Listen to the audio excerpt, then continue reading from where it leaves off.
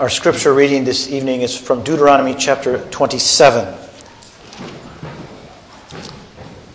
The bulletin says 28, but that was my error. It's Deuteronomy chapter 27, which is on page 212 of your Bible.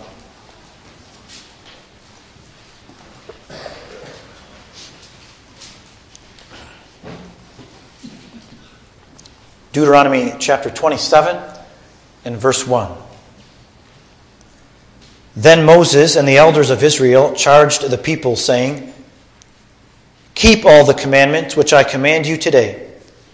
So it shall be on the day when you cross the Jordan to the land which the Lord your God gives you, that you shall set up for yourself large stones and coat them with lime, and write on them all the words of this law. When you cross over, so that you may enter the land which the Lord your God gives you, a land flowing with milk and honey, as the Lord, the God of your fathers, promised you. So it shall be, when you cross the Jordan, you shall set up on Mount Ebal these stones, as I am commanding you today, and you shall coat them with lime.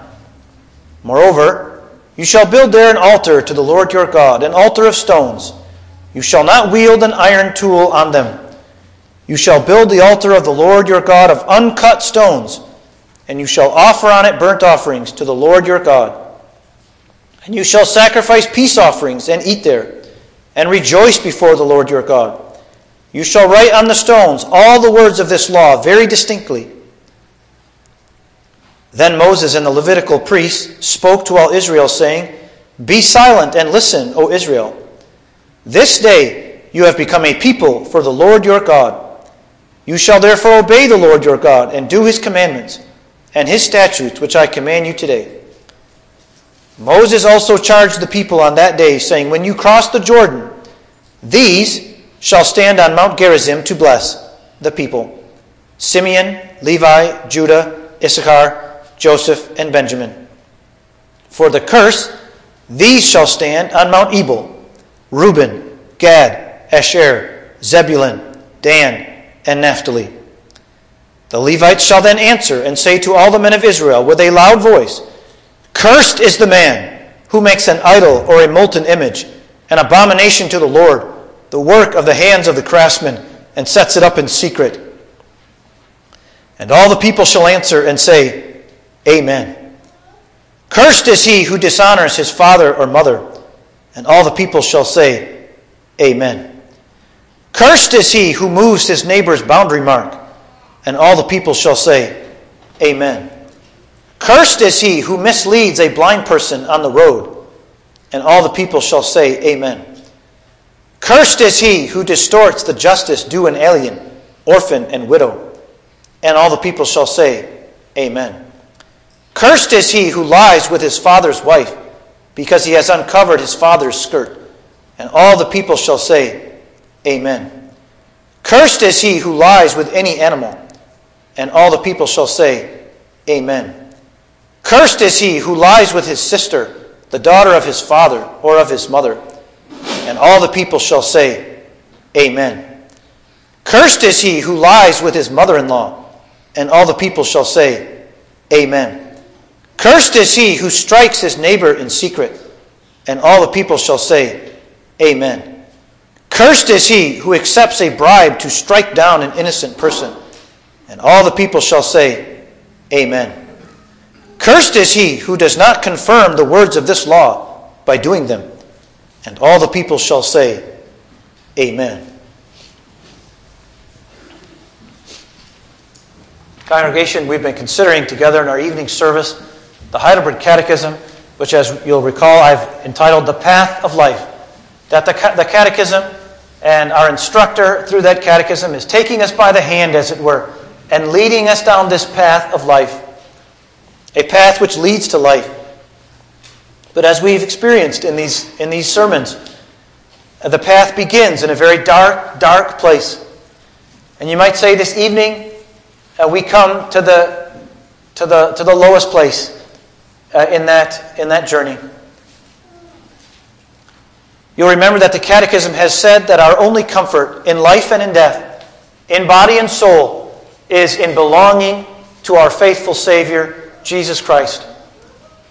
And then it has asked us what things are necessary for you to know. And remember, I explained that at the time, what things are necessary for you to confess in order that living and dying I may enjoy this comfort.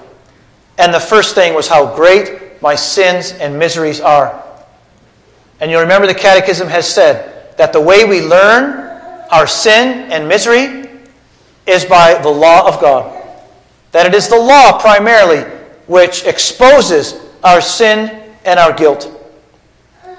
Our Catechism has gone on and explained to us that this misery into which we have come is not something that God created us with. It's not something that God gave to us. It is something that we came into by our own sinful choice. In the Garden of Eden, and every day again. Because again, and I believe this was our message last Sunday, that we have all the faculties of mind and soul that we need to make the choices that will honor God. But our mind is hostile against God. It is at enmity with God, as we are in our unregenerate condition. And so not only did we choose to go contrary to God, not only did we choose the way of treason and rebellion in the Garden of Eden in our first father Adam, but every day again we second that choice by our own sin and by continuing in that way of treason and way of rebellion. And we learned also, congregation, the sad truth that man's sin is so deeply rooted in his heart that he is entirely unable to fix himself. That sad truth that man's hostility to God is so deep-rooted that he can't, you might say, change his heart. He can't circumcise his own heart, to use the language that we had this morning. And so now we come then to question 10 and 11 in our catechism. As I've given them to you there, will God permit such disobedience and rebellion to go unpunished? And the answer given us is certainly not. He is terribly angry with the sin we are born with, as well as our actual sins. God will punish them by a just judgment, both now and in eternity, having declared, "Cursed is everyone who does not observe and obey all the things written in the book of the law." And then question 11. But isn't God also merciful? God is certainly merciful, but He is also just. His justice demands that sin committed against His supreme majesty be punished with the supreme penalty, eternal punishment of body and soul. Terrible words, aren't they, congregation? If you think this morning, when we read the law, I said that you can think of it as kind of a courtroom.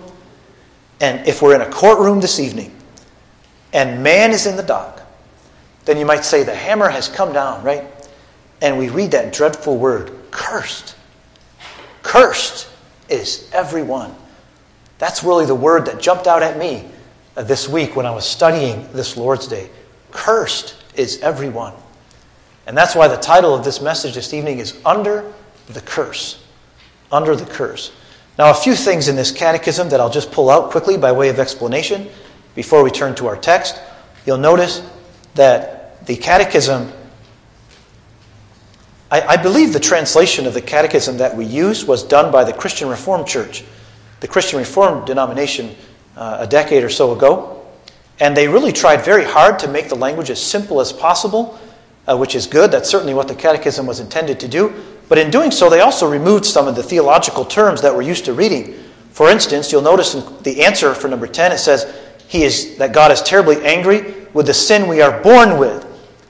Now, children, I think you'll remember in catechism, right, that you learned the term original sin. Original sin, right? And you see the word origin in that word. In fact, you could actually call it that. That might even be a little bit more accurate. Origin sin. It's the sin that came from our origin. It is the sin that we have, the guilt that we have, because we are lumped in with Adam. Adam is our father, and we are joined to him as we are born. We are joined with the first Adam, and therefore we share in his guilt. We considered that some weeks back. But original sin, that's a term that we should learn. The guilt that we are born with by reason of the fact that we are one with Adam. We are joined to him. And then you'll notice that it also says that the sin we are born with, as well as our actual sins. So actual sins then is another theological term that we should learn. Right? The actual sins are those sins that we commit ourselves on a daily basis. You remember that I said just now that not only did we choose to enter into a state of treason and rebellion with Adam in the Garden of Eden, but we second Adam's choice every day again. Well, that is what is meant then by actual sins. And there again, these terms always change in meaning, don't they? You see the word act. And so really, again, it would almost be more accurate to say act sins. They're the sins that we act ourselves. It's not the sin that we came from our origin. It's the sin that we act. It's our own action. So original and actual sins. Then you'll notice that the Catechism goes on, God will punish them by a just judgment. Now, again, I will just pull out that word just and just note that a minute. God will punish them by a just judgment, both now and in eternity. And then there's the curse, right? God's hammer falls, right?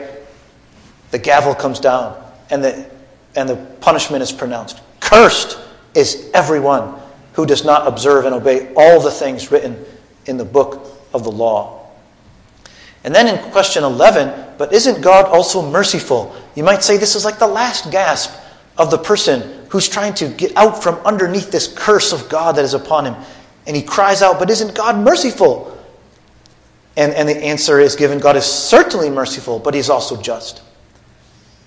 His justice demands that sin committed against his supreme majesty be punished with the supreme penalty. Now what you have here, congregation, is something often recognized in Reformed theology, that sins are not all equally guilty. Yes, every sin deserves eternal punishment because it's committed against God. But not every sin is of equal guilt. And by that I mean we have such a thing in our own society as well, right? If I should go up to one of you and hit you, right? That would be bad enough. That would be a sin, right? But if I should go out to the parking lot and there's a police officer out there and I should hit him, right? Now you might say the greater majesty, the greater I'm not going to say value, but the higher position that he carries in society would make that crime greater than if I hit one of you. Now, let's carry this even farther, right? If I should go up to President Biden and hit him, I probably wouldn't even survive that, would I? I mean, they'd be all over me in a second, wouldn't they? Because President Biden, his position is so much more high, even than a police officer. But now the Catechism comes to us and says that God's punishment is just because sin that is committed against his supreme majesty. So I said that Biden would be, probably the person the highest on the social ladder in American society. But now think of God's supreme majesty, the eternal God, the infinitely glorious and holy God, who cannot look on sin or iniquity. And when a woman sins and he strikes at God, as it were, that is a sin committed against the supreme majesty of God. And because of that, it is infinitely guilty. It is infinitely heinous. It is a sin of the very darkest color that you can imagine. And because of its supreme guilt, it is punished with the supreme penalty, as you have there in question, or the answer for number 11.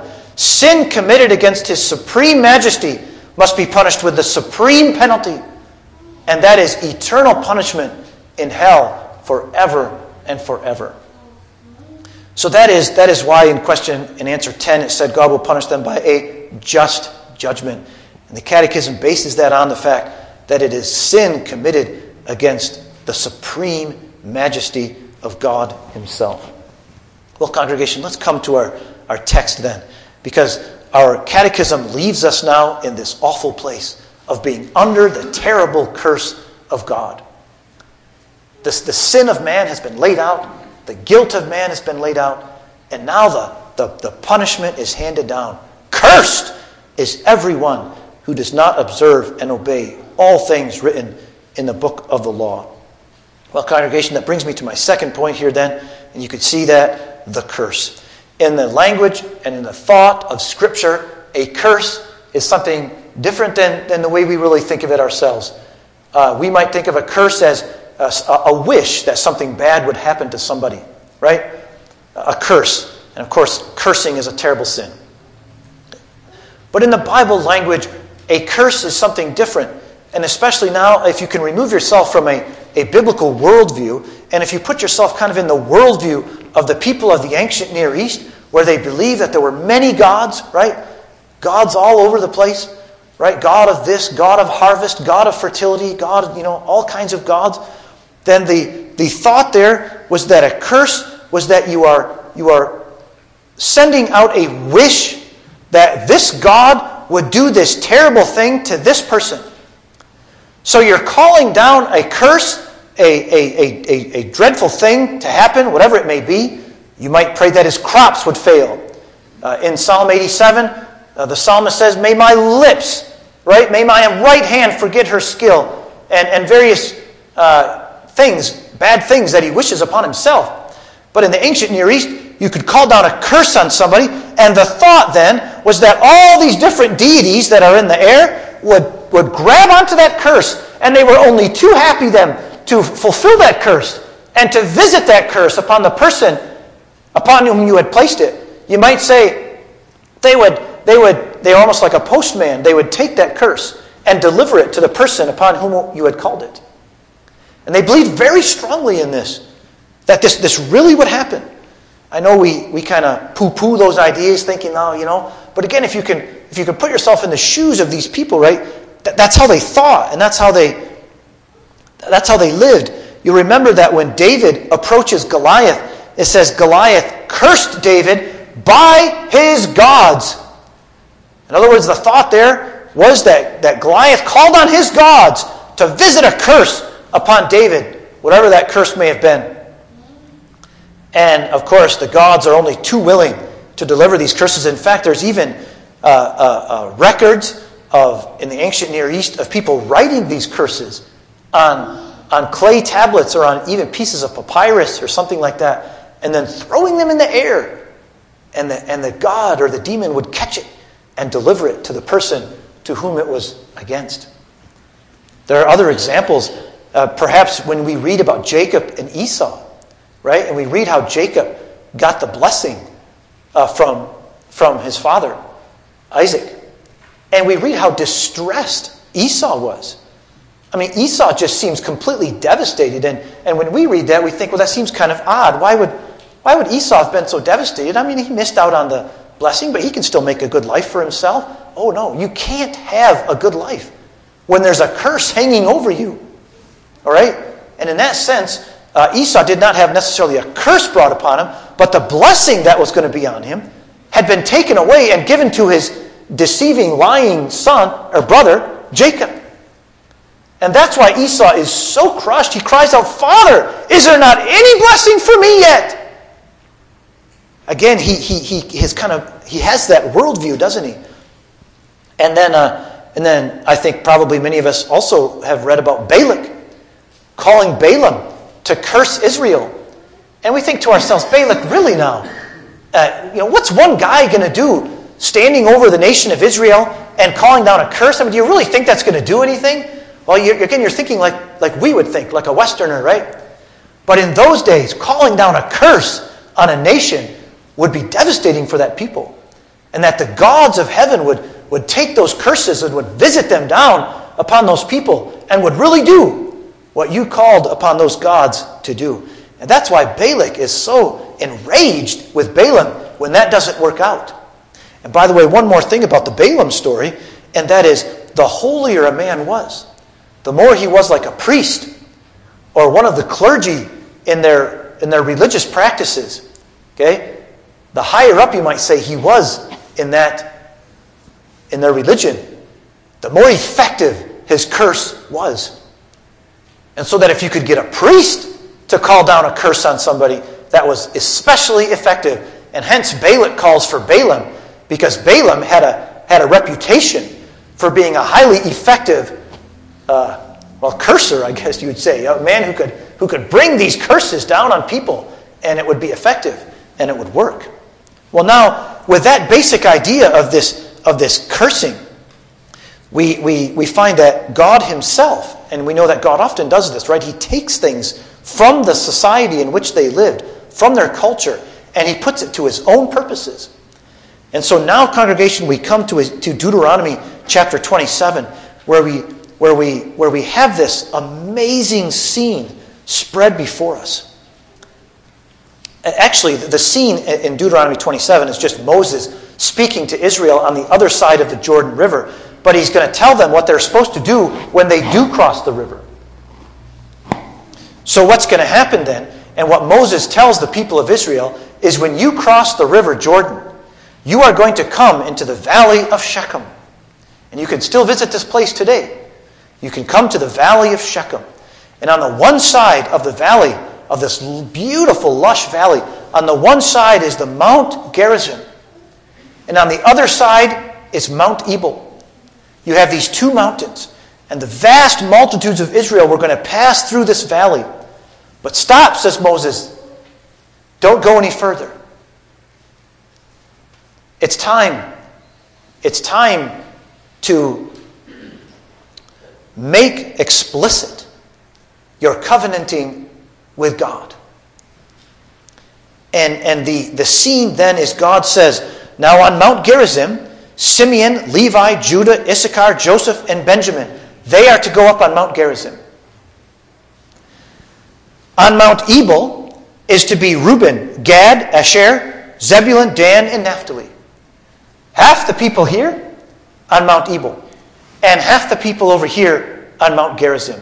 And again, you have to picture this incredible scene. And in the middle, in the valley yet, are a few men from the tribe of Levi. The rest of the tribe of Levi was up on the Mount Gerizim. But the Levitical priests stayed down in the valley. And then comes the word of God to these priests. And this is what they are to say. Cursed is the man. And then that long list of curses as we read them. And every time the Levitical priest would finish, cursed is the man who makes an idol. Then all the people, amen, and amen would come from both of the mountain sides as the people responded as a kind of antiphony. Amen, amen. And that amen, congregation, was every Israelite saying to the curse that God would bring upon those people who did whatever it is that we listed there, right? The first one is the man who makes an idol or a molten image. Cursed, says God. And all the people say, amen. In other words, yes. May that curse fall on me if I perform that action. And there's a list of those curses given. And by that curse, these people are bound together with God. You'll notice that in the previous verses, Moses says at that time, in verse 9, at the end of verse 9, this day, or that day when you do this ceremony, this day you have become a people for the Lord your God. Now, it doesn't mean that they weren't God's people before that time, but now that it's going to be very explicit, now it's going to be public. And even the surrounding peoples who see this incredible scene will know that this is a people who belong to Yahweh, the great King, the sovereign Lord. And the people are calling down these curses upon themselves if they commit the sins that are mentioned there. So that's Mount Gerizim and Mount Ebal. And by the way, congregation, in the chapter 28, you can continue to read that the tribes that are on Mount Gerizim call out all these blessings. Blessed shall you be in the city. Blessed shall you be in the country. And so on. Blessed and blessed and blessed. And then really what is one of the most awful chapters in Scripture is the verses 15, chapter 28, verse 15, and all the way to the end. Look at verse after verse. All these are curses, all the way to verse 68. And you cannot even imagine the language. And it comes to an end in verse 68. And let me just read this verse to you. The Lord will bring you back to Egypt in ships. Now they had come out of Egypt. God had redeemed them from Egypt. But God says, if you're not faithful to my covenant, I'm going to send you back to Egypt. Now that's bad enough. By the way about which I spoke to you, you will never see it again. You'll never see the land, the promised land again. And there in Egypt, you will offer yourselves for sale to your enemies. In other words, you'll be so desperate that you'll sell yourself into slavery. And then, again, listen to these words, these last words. But there will be no buyer. You will have reached such a depth. You will have come so low that you'll sell yourself as a slave and no one will buy you. Those are the curses that God calls down on his people, and these are the curses that all the people say amen to. And congregation, the Apostle Paul, who of course was steeped in this thinking, he takes hold of that. And he says that all mankind, as they are born in Adam, and by their original and their actual sin, are under that curse. And anyone who tries to get right with God by keeping the law perfectly is still under that curse. It doesn't matter. You can't get out from under that curse. You know, sometimes you see these videos, right? Children, you've seen these videos, right, of these crocodiles. And they have these huge jaws, right? And they lurk in the water. And when an antelope or a deer or any kind of animal really comes down, they lunge out of the water and they grab that animal. And you know that once that croc has that animal in his teeth, that animal's not getting away. He's gone. That crocodile will drag that animal back into the water. And there's no escaping the jaws of that terrible beast. And you know that crocodiles have some of the strongest jaws of all animals. Well, congregation, that's really something of the picture that we have this evening of mankind in sin and under the terrible curse of God and in the jaws of that terrible law of God. And they're under that curse and they're being dragged down under it. The law has its grip on them, says Paul. And again, it's not just that something bad might happen to them, but they're under the curse of God. They are ordained to destruction because of their sin. And Paul comes and he says in Galatians 3 and verse 13, and again he uses this language of curse to articulate the truth of the gospel. And he says, Christ redeemed us from the curse of the law, having become a curse for us. There you see, congregation, Israel as a picture of lost mankind under the curse of God. And that curse about to fall on them and to destroy them. But Paul says Christ stepped into their place and the curse fell on him. And Israel is delivered. And congregation, that brings me then to that last point of eternal punishment. Eternal punishment. Because God does not throw people into hell just because they are sinful, congregation. Yes, because they are sinful. But you might say the terrifying nature of hell is such because for a person to go to hell, they have to walk past the cross of Christ, as it were. They have to walk past the one who says that all those who are in me, all those who are in Christ, are shielded from that terrible curse. They're no longer under a curse. Christ is under the curse for them. And this helps us to understand something of the terrible guilt of sin. That it's committed against the supreme majesty of God And it's committed against the love of Jesus Christ, who offers also to be their Savior, and who says, there's room in me for the chiefest of the sinners. And with that kind of salvation, with the call to embrace the Lord Jesus Christ sounding in their ears, they persist in their sin, and they go on to hell. I think that helps us understand something, congregation, of why God sends people to hell. You remember what David said in the Psalm 51. David sensed something of this. And he says, against thee only have I sinned. You see, David saw his sin as bad enough, but as made all the worse because it was committed against the Most High, the supreme majesty of God himself. It's one thing to sin against a brother or a sister, but to sin against God is infinitely guilty and infinitely heinous. And therefore, it calls down the just punishment of God, the curse. Well, congregation, we only have two things then really to reflect on this evening. The curse, we under the curse, and Jesus under the curse. And congregation, we're coming in our catechism then to the close of this section on man's misery. And you know, it weighs on my heart this evening that we would see with the eyes of faith this terrible curse that lies over us.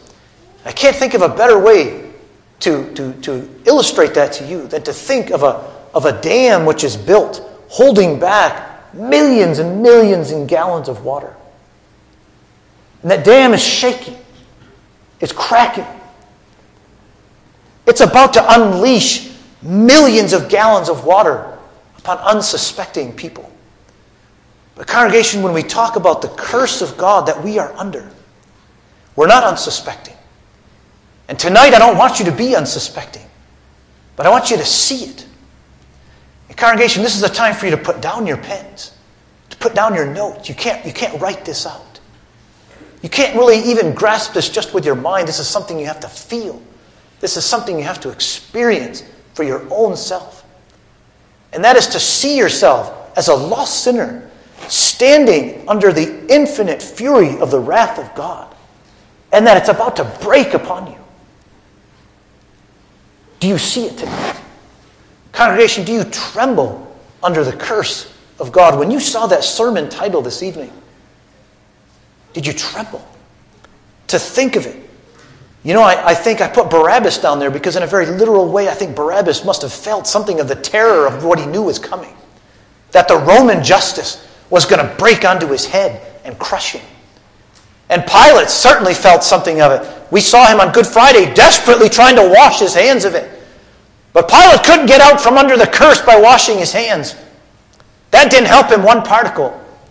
The curse was still there. And so you see man, congregation, dodging, trying to get out from under this curse, but there's no place to hide.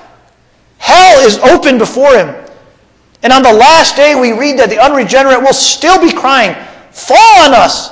They're crying out to the mountains and to the hills, "Fall on us and hide us from the face of him who sits on the throne and from the wrath of the Lamb."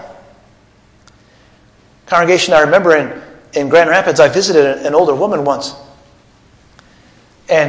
And she had talked about her father.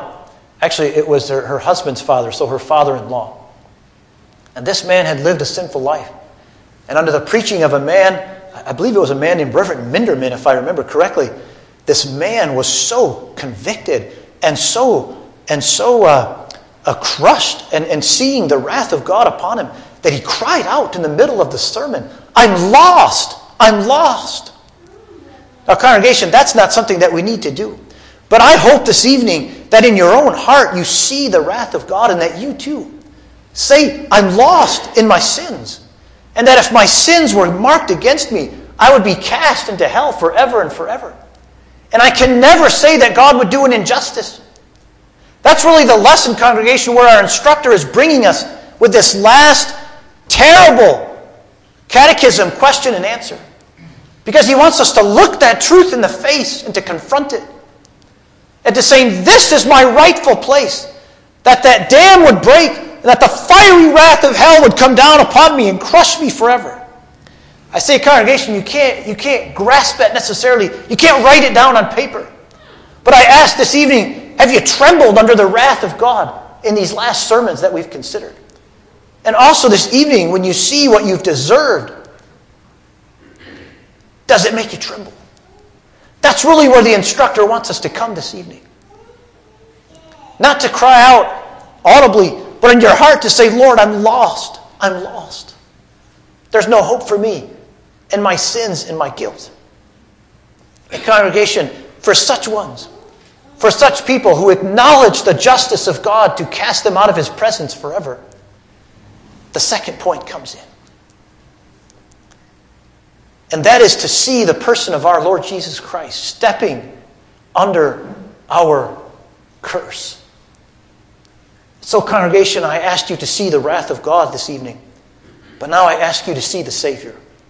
Do you see Him in the Garden of Gethsemane? He cries out, let this cup pass from me. What was in His cup, congregation? Curse. It was full of curse and fiery damnation from God. On the cross, He experienced it. What did He say then? My God, why have you abandoned me? Congregation, what is hell? Hell is divine abandonment. It's God turning His back on you forever and forever. And Christ cries out on the cross, my God, why have you forsaken me? All the powers and all the fury of hell came down upon Him on that moment and in that day. And He literally, congregation, became a curse for us.